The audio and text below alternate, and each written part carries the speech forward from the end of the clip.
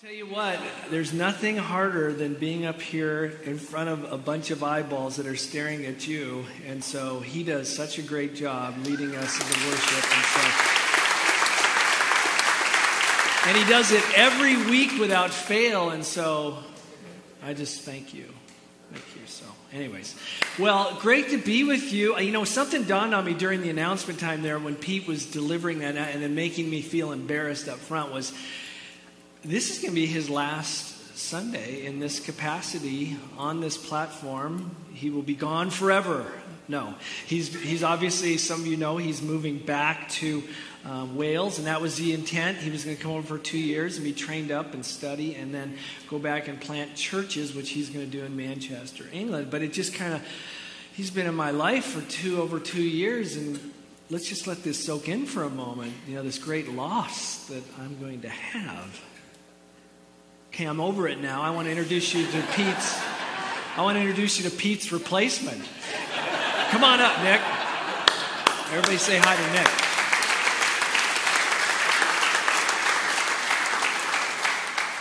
Pete and his family are going to move in with us for a couple weeks, and so we're going to have plenty of time to have some more bonding before we leave. But I just wanted you to meet Nick Johnson real quick. You're going to hear more from him later. In fact, he's going to be out underneath that tent as well, giving away free hugs, okay, for you to get to know him. So, Nick, I have one. So Nick, the Lord just said, this is your guy, and I'm so excited to have him here. And you're going to learn so much about him. He does this thumb trick.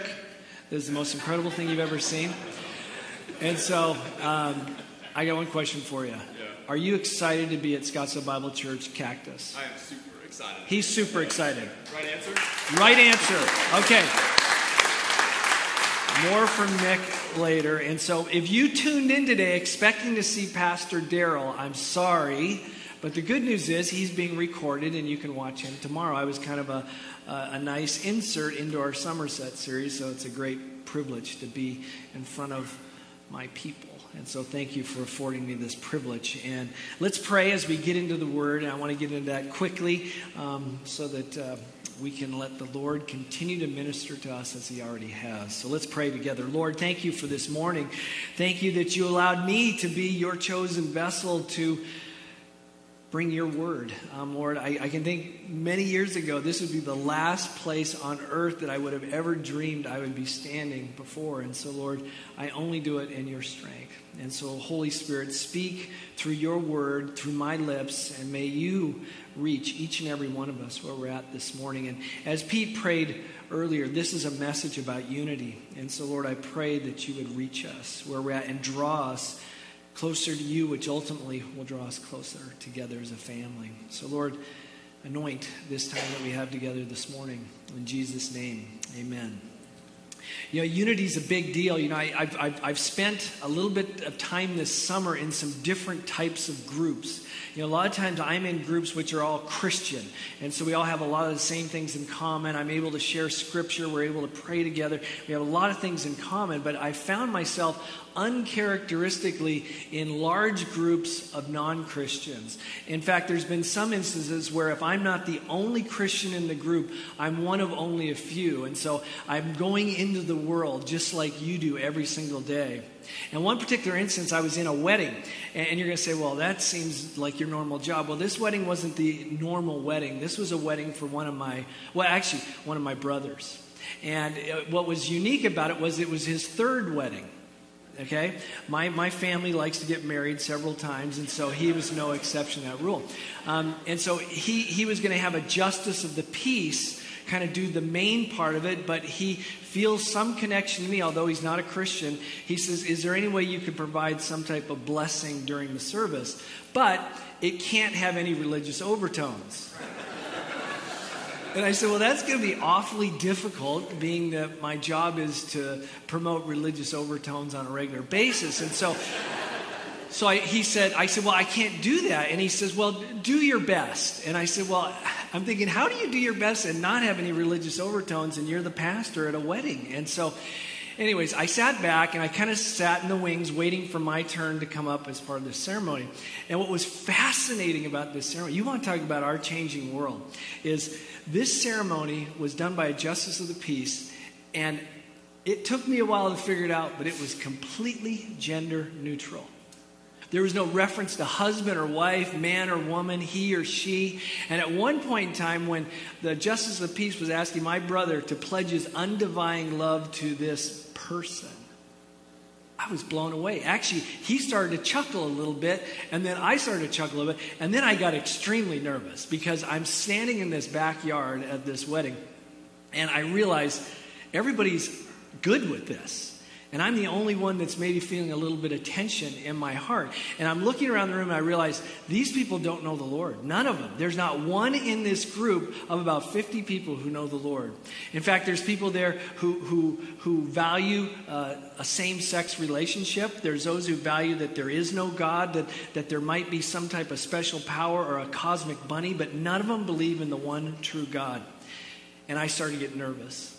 I mean, I've done a lot of weddings, and I've got kind of my wedding pitch down, and I tell the marriage story. And I was prepared to tell the marriage story then. But as I'm sitting back seeing my brother pledging his love and devotion to this person, not his wife, not this woman, I'm nervous, and I'm scared to death. And when I'm scared to death about it, it's like, what am I going to say? Do I get up here and bring this sword down on these people? Not a good idea. I'll just tell you that. Do I gently bring the truth down? Maybe. Or do I just kind of punt and I come up with some generic blessing that, oh, person of the universe, I pray in a universal way that you could... No. I knew at that moment God had called me for this moment in time. And so I got up there and I shared the marriage story. But I shared it in a very sensitive way. I shared that man was meant to be with woman, that God was all about life and not about death, and that God created all this stuff and he said it was good. And when he created man, he said it was very good. But then he said it was not good for them to be alone. And that's why we gathered here today. And I said, hopefully I've provided a little more color to this ceremony that you've just witnessed. There was a few more things I said in there, but you get the gist. I read from what I referred to as the ancient text. Because hippies love the ancient text. They're not necessarily fond of the Bible, okay? And so I read from these ancient texts for them. And I looked around, and my brother is weeping. And his wife is weeping. And the couple who have the same-sex orientation were weeping. And people were coming up to me and saying, those were unbelievable words. But the one thing that was common amongst that whole setting was nobody came up to me and said, I'm so glad you talked about God because I'm a Christian. Not one of them. I was in a room or in a backyard completely on my own, face to face with the world. And what that led me to think about is I've got to change my style a little bit. We have to change our style way. In fact, Lucas Cooper preached on this a few weeks ago when he says, just saying the Bible said so doesn't necessarily do it anymore. So I've had to change my pitch a little bit when I'm in these circles. And so rather than just come out with God, Jesus, and some scripture, which is tough because the questions always lead for me, so what do? And when I tell my pastor, there's a whole new set of expectations that are involved in that setting. And so I've changed my pitch just a little bit to get people talking, because if I start with God, Jesus, or some type of scripture, it's a deal killer. It's a conversation killer at that moment. And I'm a people guy. I love people, so I want to engage with people. And so I've changed my little pitch to where I'm talking about 3 questions when they ask me, what do I do? And I said, my job is really a simple job. I'm helping people get from birth to death, but also death to life. And during that time of birth to death, we're all kind of faced with 3 questions that happen over and over again. And I don't care who you are, we're all faced with these questions.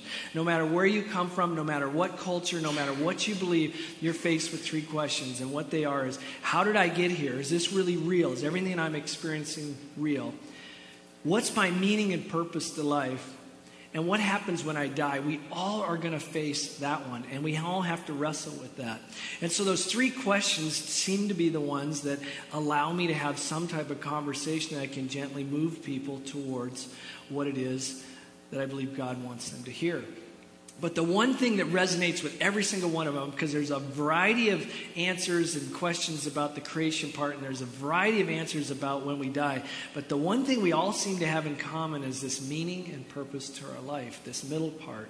It resonates with people because they've been pointed at fame, they've been pointed at fortune, they've been pointed to power, they've been pointed to their jobs, to their spouse, all these things that was their purpose in life.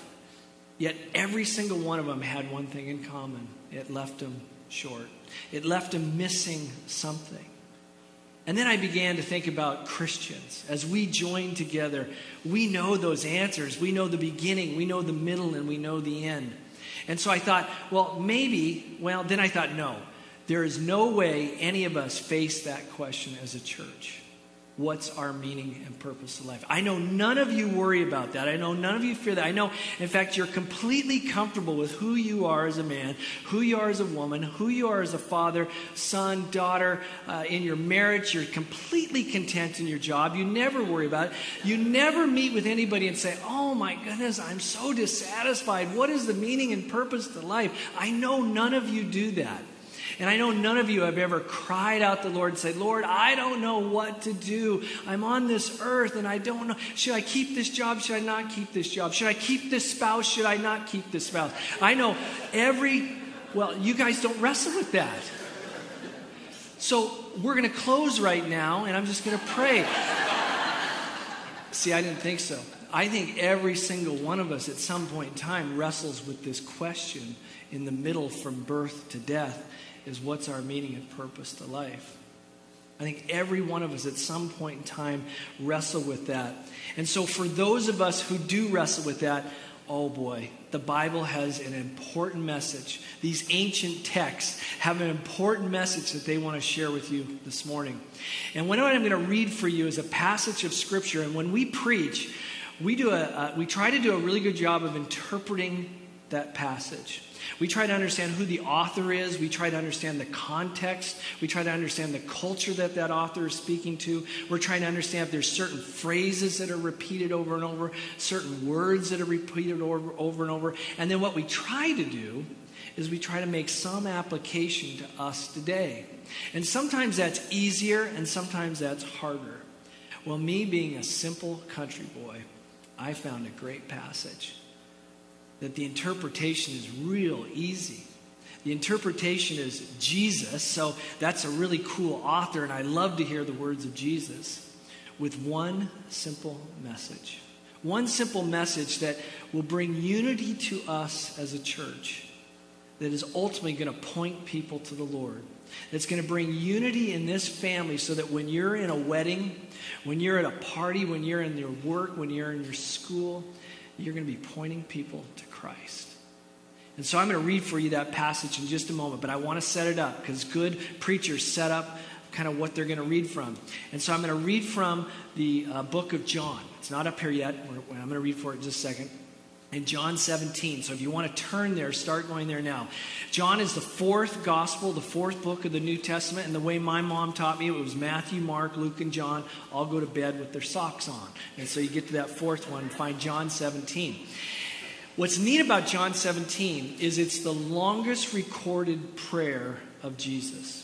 The longest recorded prayer of Jesus in the Bible. And what's significant about this particular prayer is it was prayed in the Garden of Gethsemane on the night that Jesus was to be arrested. The night that would start the clock of him leading to the cross. Now what we hear about a lot about that prayer or the prayer in the garden is that prayer where Jesus was feeling the weight of the world crushing down upon him. And we heard him cry out, is there any way for this not to happen? And he says, no, it's your will be done, God.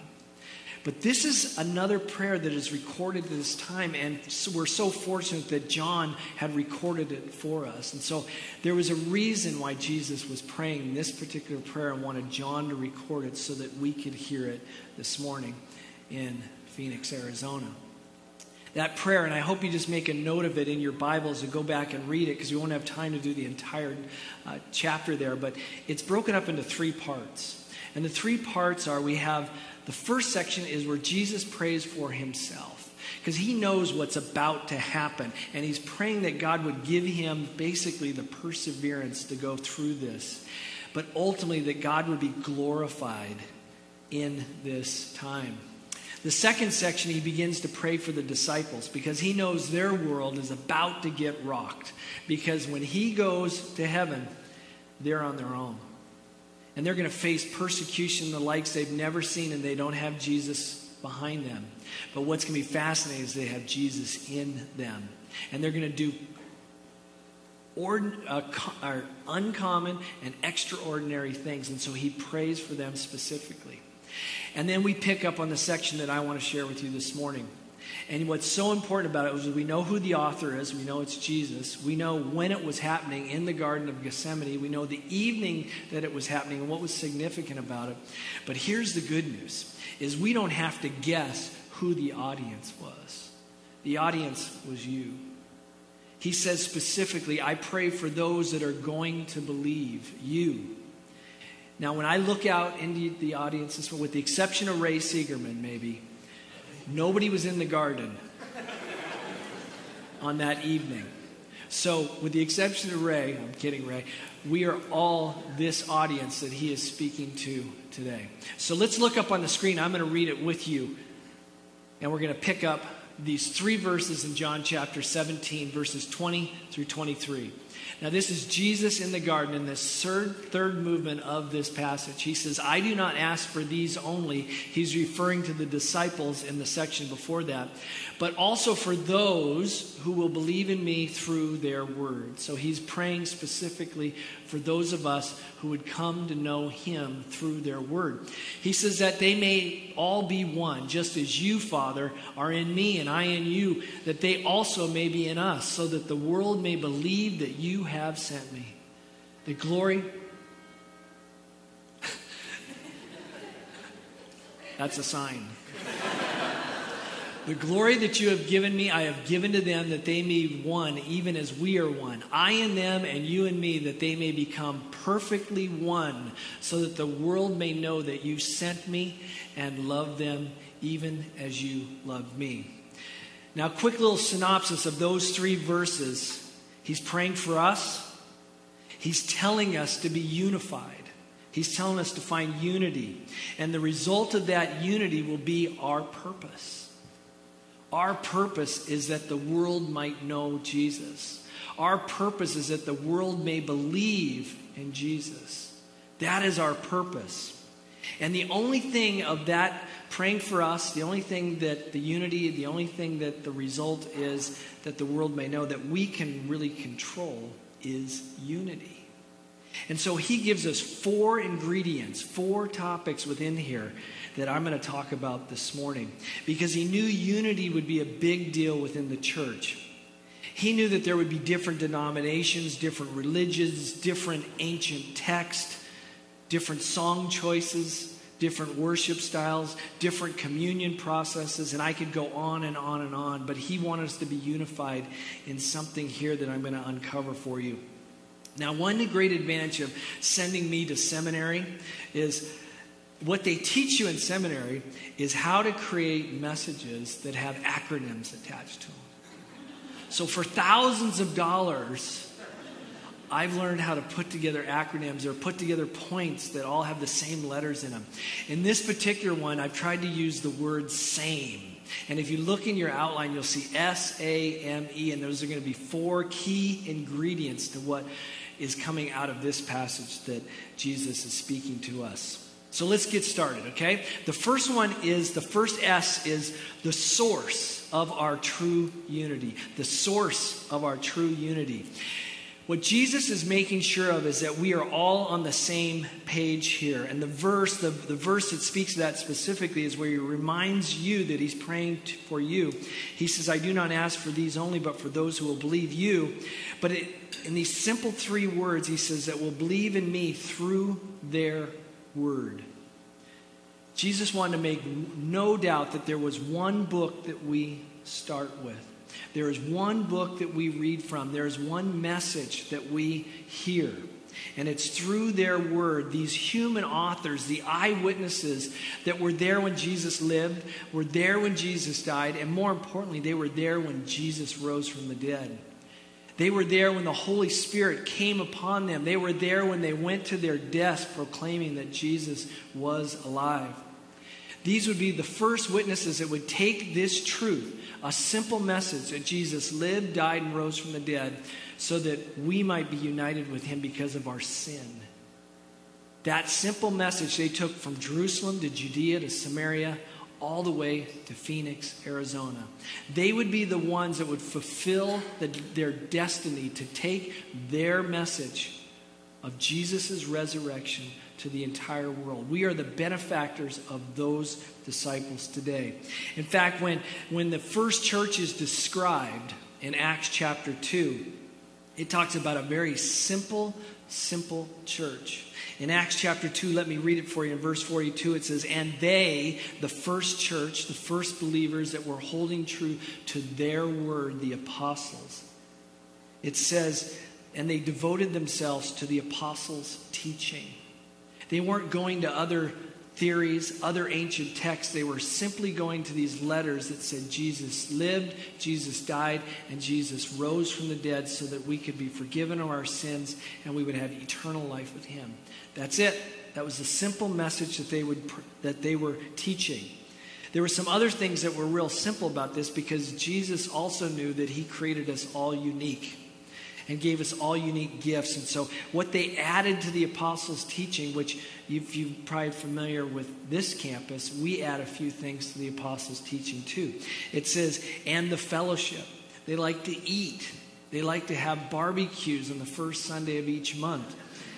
And it says, "And to the breaking of bread." That is a beautiful picture of communion. They wanted to be reminded regularly that Jesus Christ lived and died for our sins and rose from the dead so that we would have eternal life with him. So they did communion regularly. And then lastly, they devoted themselves to prayer. That was it. There was no fancy slogans. There was no fancy programs. It was just simply apostles teaching, eating together, remembering what Christ had done, and then praying together. And what was so amazing at the end of that section in verse 47, it says, "And the Lord added to their number day by day those who were being saved." See, God knew that these disciples, their teaching would be the source of our unity. Number two, the A. So we looked at the source. The second one we look at is Jesus' appeal, his appeal for true unity, or his plea. And as I told you earlier, when we interpret these passages, you look for phrases or you look for words that occur multiple times. And if you notice how many times the word one came up, that he wanted us to be one, that he wanted us to be united we stand.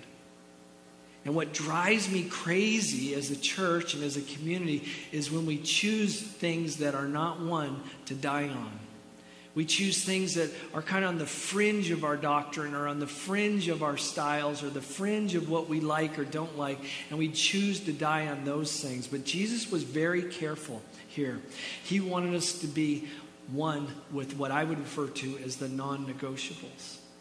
You know, I get challenged sometimes in conversations with people that want to fight me about when Jesus is going to return, want to fight me with regards to, are we living in the tribulation now, or are we going to be raptured and then Jesus is going to come back some point in time, and then the tribulation occur and then Jesus is going to come back? Well, I get argued back and forth in this, and I realize those are healthy arguments to have because they help us understand the scriptures, but they're not doing anything to win souls for Christ. And then I have to remind this person, I said, well, at the end of the day, one of us is going to be wrong. And it kind of refocuses us on what is it that makes us one. In fact, in the Church of England, they decided in the 1600s to try and bring some semblance of order as the Reformation was occurring and the Protestant faith was being liberated. They brought together a group of some of the most intelligent religious thinkers at the time in what would ultimately be called the Westminster Confession. And they would give a list of things that we believe in. And it was one thing that united them absolutely for a moment. But what was so funny about our own human nature is within just a few years, all of a sudden, a group called the Presbyterians thought we're going to add a little bit more to it. The Congregational said we're going to add a little bit to it. The Baptists said we're going to add a little bit to it. So we're constantly changing this thing. But the one thing that was important about the Westminster Confession was that it said, although this is the best guess we have at what it is we believe, they said it will always be subordinate to this ancient text, this scripture. And so I want to read for you what it's subordinate to from Ephesians chapter 4. I want you to write this down in your notes so that you can come back to this later and read what Paul would say it is that unifies us as a church. I'll read from you starting in verse 1 of chapter 4. It says, I therefore, a prisoner for the Lord, urge you to walk in a manner worthy of the calling to which you have been called, with all humility and gentleness and patience, bearing with one another in love, eager to maintain the unity of the Spirit in the bond of peace. And here it is, 7 things that we are to be known for as a church, what we are to base our oneness on. It says in verse 4, there is one body and one Spirit, just as you were called to one hope that belongs to your call. One Lord, one faith, one baptism, and one God and Father of all, who is over all and through all and all. 7 things are the non-negotiables in our faith. One body, the church. The believers that have been joined together since Pentecost. One body. One Spirit, the third person of the Trinity, fully God, dwelling with believers. He is our comforter, our convictor. He is our teacher. He is God within us, the one who draws us into relationship with Christ. One hope. That one hope is the promised eternal inheritance guaranteed to every believer. One Lord, Jesus Christ, fully God, the second person of the Trinity, the head of the body, the church. One faith, faith that was handed down by these saints who were eyewitnesses to a risen Jesus.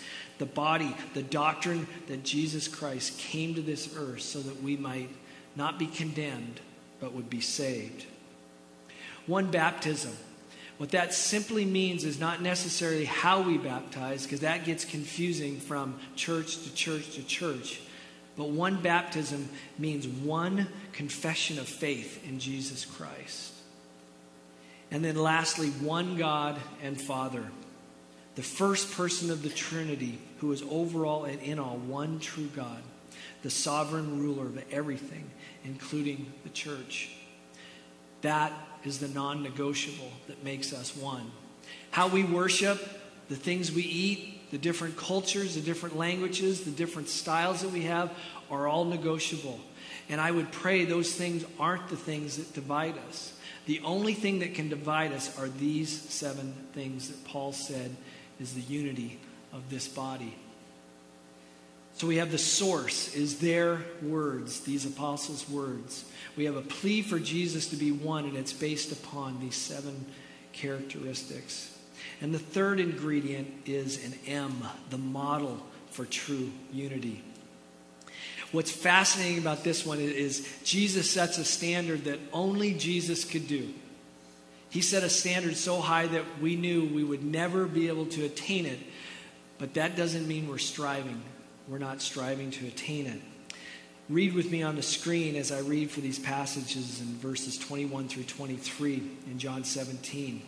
As he's praying to God, he says, just as you, Father, are in me and I in you, that they also may be in us. That's the Trinity. That's the Father, the Son, and the Holy Spirit, the perfect relationship that the world would ever know. It says, the glory that you have given me, I have given to them, that they may be one, even as we are one, the Father, Son, the Holy Spirit. I in them and you in me, that they may be perfectly one. This Trinity is a difficult thing to get your head around. One God, 3 persons, yet fully God. It's something that boggles the most intelligent minds that we have. But I thought what we could identify with as opposed to getting our arms around this great big complex thing called the Trinity, was to maybe look at the characteristics of this perfect relationship that's been in existence for all time. This relationship is perfect in submission. Everybody's job is to give glory to God. They are perfect in their motive. Perfect in their motive. Their sole purpose is to reveal the glory of God. They are perfectly united in their mission, which is redeeming the lost and granting eternal life. They're perfectly united in truth.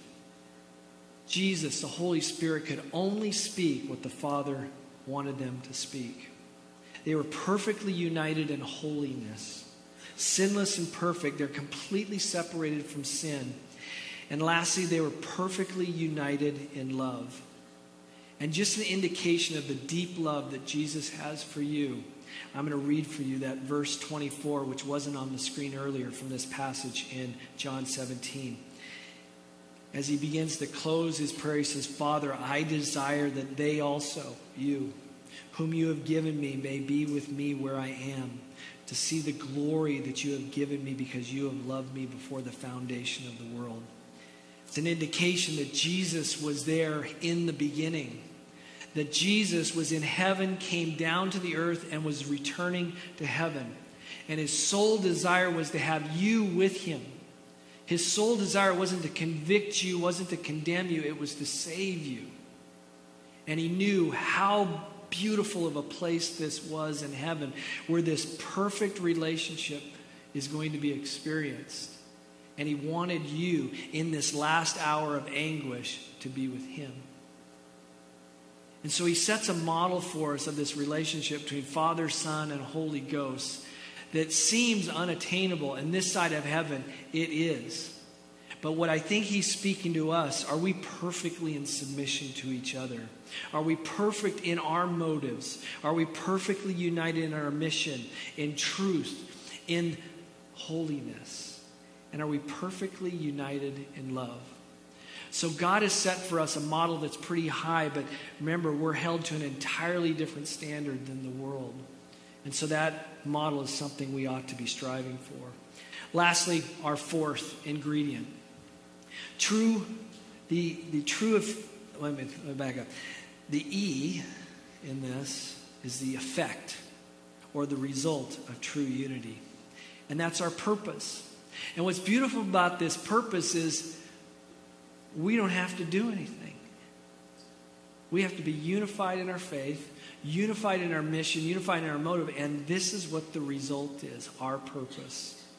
In John 17, 21 and 23, it says, so that the world may believe that you have sent me, so that the world may know that you sent me and loved them even as you loved me. You see, Jesus would have the disciples that would be the first carriers of this word. And then we would be used next. He would use us to be his hands and feet, his words in a world that is so divided. His hope that within the church he would see a group so loving, so unified, so caring, so compassionate, so forgiving, so grace-filled, so understanding the truth, that it would be so attractive that the world might believe that Jesus was who he said he was. So that people might know this Jesus. So that when they're scrambling around the world trying to find meaning and purpose in anything else but Jesus, they find peace that can only come through Jesus. Well, we know where our source of unity comes from. We know where our appeal for unity comes from. We know the model that Jesus set for us, and we know the effect of our unity. So what are we going to do now with these words that aren't very difficult to interpret? It's Jesus speaking to you, and he has a plea for you. He has a plea for us. So what are we going to do as individuals, and what are we going to do as a church? I think we all have to examine ourselves. We have to examine our motives, our mission. Is it for us to reveal the glory of Rick, or is it to reveal the glory of God? And are we united in that mission?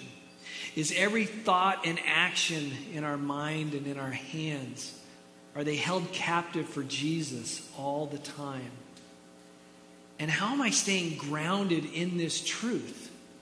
How am I staying nourished in what Jesus wants me to drink from, his cistern? What other cisterns are we drinking from? What other books, what other people are we going to be nourished from? How am I individually contributing to this instruction to be united? Am I someone who's trying to divide us? Am I a gossiper? Am I a dissenter? Or am I someone who's bringing us together as a united group? Can I appreciate the perfect example of the Trinity, the Father, the Son, and the Holy Spirit, and how they were fully in submission, how they were fully united in purpose and mission, fully united in love? Do I see that as my standard, or do I set something a little bit lower as my standard? And here's the one that tugs at my heart and why I'm in the business that I'm in. Do I long for the world to believe? Do I long for the world to know that Jesus is who he said he was? I guess I could have changed my pitch at the wedding to be a little bit more gender neutral. But this is the one that drives me, is that I realize there's people living and dying every single day that are bound for an eternity separated from the Lord. And that's what motivates me to be here. That's what motivates me to speak as best I can the hard truth in hostile circumstances. But more importantly, we as a church, how do we examine these words and how do they apply for us as a church? You know, we're a growing church, and we're bringing into our midst people from different cultures, people from different backgrounds, people from different languages, people from different hurts, people from different sins, people that don't look like us or talk like us. We're bringing in all of these people into this church. And do they see a people that are so united in their love for the Lord? There's these non-negotiables that we're holding to, but everything else is negotiable for the sake of loving the Lord and loving our neighbors as ourselves. Can we still be unified when all of this newness comes in, all of these new ideas or new thoughts about how we should do things or how we shouldn't do things or how we used to do things? Will we remain united in that front?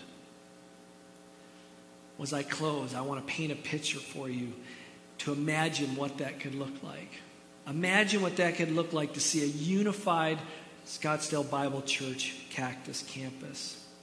It's where we see opportunities to serve, whether it's on campus or off campus. It's not just obligations. They're not things that I simply check off my list because they make me feel good. But we see that as these divine appointments that are pointing people to knowing Jesus, pointing people to believing in Jesus. Where we see opportunities to teach, whether they be in small groups or with our kids, as an opportunity to expand the knowledge of our future priests, pointing people to eternity.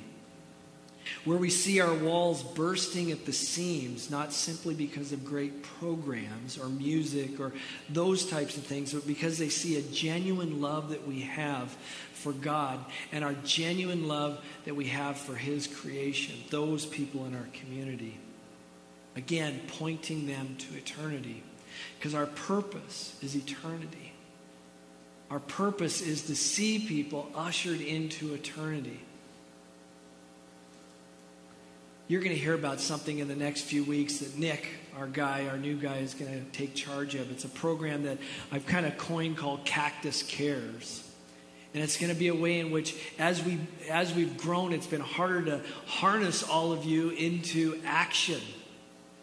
And so this Cactus Cares is going to be this really cool portal. I'm going to put a lot of pressure on Nick right now. This really cool portal that's going to help harness you to get you into action on this campus as well as in the community. Because we want the world to know that Jesus is real. We want the world to believe that Jesus was real.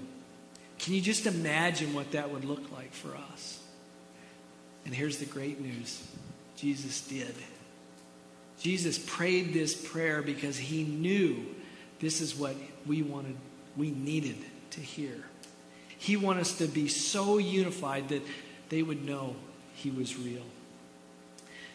I feel like I'm preaching a little bit at the choir here because this is more of a reminder for us as believers. And we're doing a good job. When I see the unity of this church, locked arms together, serving and loving on this community, I'm blown away. I'm reminded regularly that this church was closed. Chain link fence surrounded this church because the body that met here was not unified. They did not love their neighbors. And so I see great things. When I was at that wedding, I got to tell you, there was probably at least 50 people there. 50 different truths. 50 different directions they were headed. There was no unity within that wedding. When I look out at you, I see a group that's unified. And I would imagine, just as Jesus would, what we could do as a community to reach our neighbors, to reach our friends. Because eternity waits in the balance for those who don't know him. And our purpose is that the world would know him. And so your takeaway today is eternity is found in unity. Eternity is found in unity. So I hope today you've been reminded by the words of Jesus in a very simple passage how we are to be united. There's some non-negotiables that we are united on. But as we get beyond that, there are things that are more non-negotiable. But yet we remain united as a group. I'm reminded of, there was a group that was asking about the church in China. And they got together with this underground church. They can't meet publicly. They're meeting in secret. And they said, what would cause you to leave this church? They said, would it be a worship style or the teaching style or someone you don't like, or maybe they don't serve the right barbecue? And the guy in the Chinese church said, we got nowhere else to go. This is our church. We live together and we worship together and we serve together. We don't have a church on every single corner. And the church in China is blowing up. And so that's my prayer for us. That's my hope for us, is that we can remain so united on the non-negotiables and our common love for God that it just spills out and continues to spill out into this community for a love for the lost, so that the world might know and so that the world might believe. Let me pray for us in that end. Lord, we are grateful for your truth. We're grateful for your message. We're grateful for your simple words. We're grateful that you were thinking of us in the midst of a garden and in the midst of what you knew was about to take place in your own life. You still had us in mind. Lord, I thank you that we've received your prayers and that you're doing a mighty work in our midst. Continue to strengthen us from the inside, Lord, as we then point others to you. Lord, we're so grateful for this time that we have together to be sharpened to go out into this hostile world and bring unity to it. In Jesus' name, amen. Before you leave, please pray for me. It'll be a very emotional experience this next week. My daughter, Morgan, gets married next Sunday out in Boston, and I'm flying out tomorrow night. And she said to me yesterday, which I don't know why, she didn't give me a little more heads up on this, but she did. She said, hey, we're going to have a dance together. I didn't know we were going to have a dance. And she said, what song do you want for our dance? Well, just even her saying that, I'm just on the phone going, let me think about it, okay? Like this. And so I just pray that I don't mess up her wedding dress, okay? So let love be genuine, hate what is evil, and hold fast to what is good. And what is good is there's one God who unites us, one faith that unites us, one hope that unites us, one eternity that unites us. Bless you, and I'll look forward to seeing you soon.